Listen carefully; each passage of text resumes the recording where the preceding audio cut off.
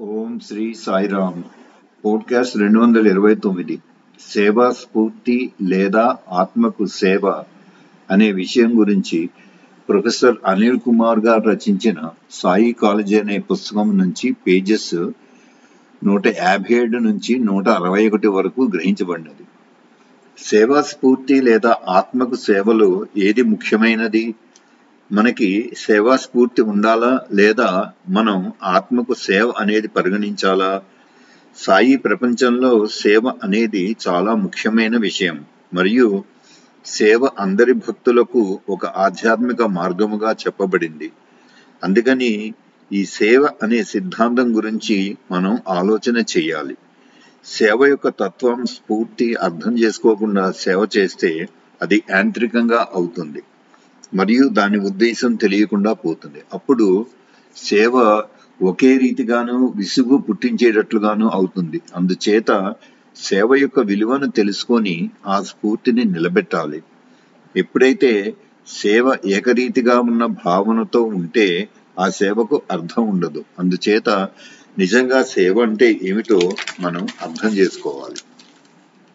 ఇది చాలా అవసరం. ఎందుకంటే ప్రతివాడు సేవను అల్పంగాను పనికిరానట్లుగాను మాట్లాడతాడు. అందుచేత మనం ఏం తెలుసుకోవాలి? సేవా స్ఫూర్తి ఉంటే చాలా. సేవా స్ఫూర్తి అంటే ఏమిటి?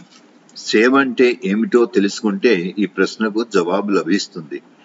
సేవ అంటే ఏమిటో మనకి తెలిస్తే ఆత్మకు సేవ అంటే ఏమిటో అర్థమవుతుంది. దురదృష్టకరమైన విషయం ఏమిటంటే మనం సేవను యాంత్రికంగా ఉత్సాహం లేకుండా చేస్తున్నాము. దాని వలన సేవ వలన వచ్చే ఆనందాన్ని కోల్పోతున్నాం. సేవ చేయడం అనేది ఆనందంగా భావించాలి. సేవ చేసిన పిదప మనం ఆనందంగా ఉంటున్నామా? మనకి ఇతరులు చేసే సేవ కావాలి లేదా స్వామి మనల్ని చూడాలి. ఇటువంటి ప్రతికూలత ఆలోచనలతో మనం సేవలో ఆనందాన్ని అనుభవించలేము. ఇందువలన సేవ ఎందుకు చెయ్యాలనేది అర్థం లేకుండా పోతోంది. అందుచేత సేవా స్ఫూర్తి ఆదర్శం అర్థం చేసుకోవాల్సిన అవసరం ఉంది. సేవా స్ఫూర్తి గురించి గ్రహించే ముందు సేవ అంటే ఏమిటో తెలుసుకుందాం. మొట్టమొదటగా సేవ అనేది ఒక అవకాశం. డబ్బు ఆధారితమైన ఉద్యోగం లేదా వృత్తి సంబంధమైన సేవ అవకాశం కాదు. ఇటువంటి సేవ చేసేది జీవనోపాధి కోసం. అది ఒక అవసరమైన సేవ. కానీ నిజమైన సేవ ఒక అదృష్టం. ఈ అవకాశం ప్రతి ఒక్కరికి లభించదు. ఇది చాలా అరుదుగా లభిస్తుంది. హోలీ బైబిల్లో చెప్పినట్లు ఆకాశం నుండి దేవతలు కిందకు పడవేసే ఆహారం లాంటిది. ఊహించని క్షణంలో అందరూ సేవ చేయవచ్చు. నువ్వు నిజంగా సన్నిధంగా లేని సమయంలో సేవ అనేది అదృష్టంగా నీకు లభిస్తుంది. నిజంగా చెప్పాలంటే సేవ అనేది ప్రేమతో జరిగే ఒక ప్రక్రియ.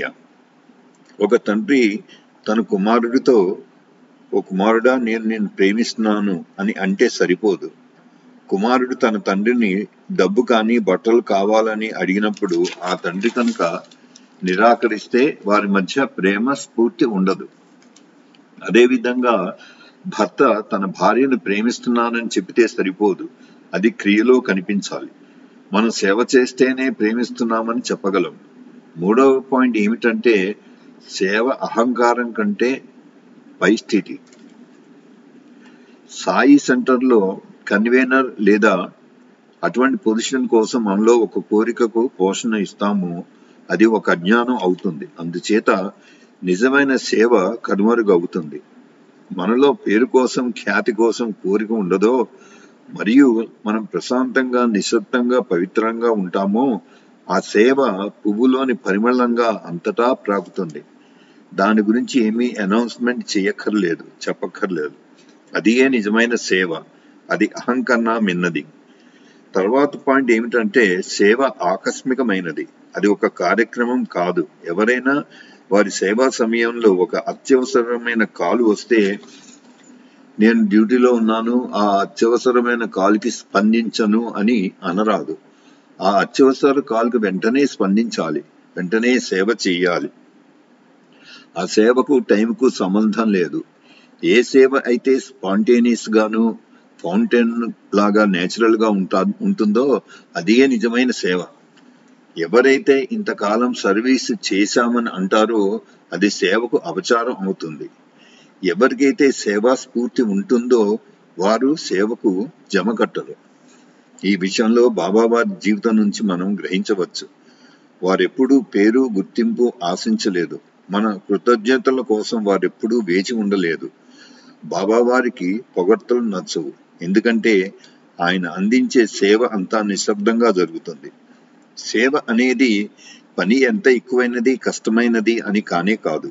అది ఎంత ఆదర్శమో అదే ముఖ్యము. లోపల ఉండే భావమే ముఖ్యము.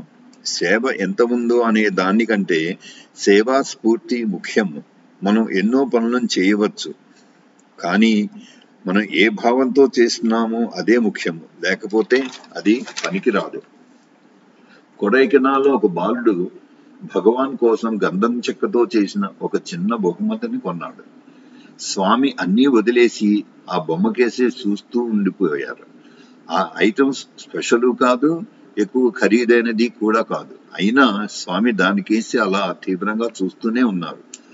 బహుమతి వెనుకనున్న భావం ముఖ్యమని భగవాన్ చెప్పారు. మిగిలిన పిల్లలు వాళ్ళ దగ్గర వారి కోసం బహుమతులు కొన్నారు, కానీ ఈ బాలుడు బాబా వారిని మర్చిపోకుండా వారి కోసం చిన్న బహుమతి కొన్నాడు. ఫలం, పత్రం, పుష్పం, తోయం అనగా చిన్న పువ్వు గాని, ఒక చెంచాలో నీటిని గాని, ఒక చిన్న పండు గాని మంచి హృదయంతో సమర్పిస్తే అది సేవ అవుతుంది. ఆ సేవ పెద్దది అవసరం లేదు. నిజమైన ఆదర్శం ఏమిటంటే సేవ అనేది మనం ఎప్పుడూ చేస్తూనే ఉండాలి. అది ఒక ఋతువుకు సంబంధించింది కాదు. ఒకానొక టైంలో సేవ చేస్తాను అనడం సరి అయినది కాదు. సేవ అనేది జీవితాంతం వరకు, చివరి శ్వాస వరకు చెయ్యాలి. మనం సేవ చేసే ప్రతి అవకాశం కోసం సిద్ధంగా ఉండాలి. ఎందుకంటే ఇప్పుడు సేవ చేయలేకపోతే మరలా అవకాశం వస్తుందో లేదో తెలియదు. అది వచ్చే జన్మ కూడా అవ్వవచ్చు. మనం సేవ కోసం ఎప్పుడూ ఆతురతతో ఉండాలి. నిజమైన సేవలో వృత్తి నైపుణ్యం కంటే హృదయం ముఖ్యం. మన నైపుణ్యం మన హెడ్కి సంబంధించింది, కానీ సేవాభావం హృదయం నుంచి రావాలి. ఎందుకంటే నిర్మలమైన హృదయం భగవంతుని గుడి వంటిది. హృదయమే అందరినీ సేవ వైపు మళ్లించాలి. నైపుణ్యత దీని తర్వాతే. సేవా స్ఫూర్తి పరమార్థమైనది, అతీతమైనది. సేవ అనేది ఒక మతానికి, జాతికి, కాలానికి, దేశానికి సంబంధించింది కాదు. పారమార్థిక సేవకు హద్దులు లేవు. అది అన్ని సంబంధములకు అతీతమైనది. సేవ అనేది ఒక కమ్యూనిటీకే పరిమితమైతే అది కుంచితం అవుతుంది, అది స్వార్థం అవుతుంది. నిజమైన సేవకి బంధాలు ఏమీ ఉండవు. అది వయస్సుకు, జాతికి, మతానికి, దేశానికి అతీతం. మీకందరికీ అభినందనలు. మళ్ళీ ప్రొఫెసర్ అనిల్ కుమార్ గారు రచించిన సాయి కాలేజీ పుస్తకం నుంచి మరికొన్ని విషయములతో మళ్ళీ కలుద్దాం. అంతవరకు జై శ్రీ సాయిరామ్.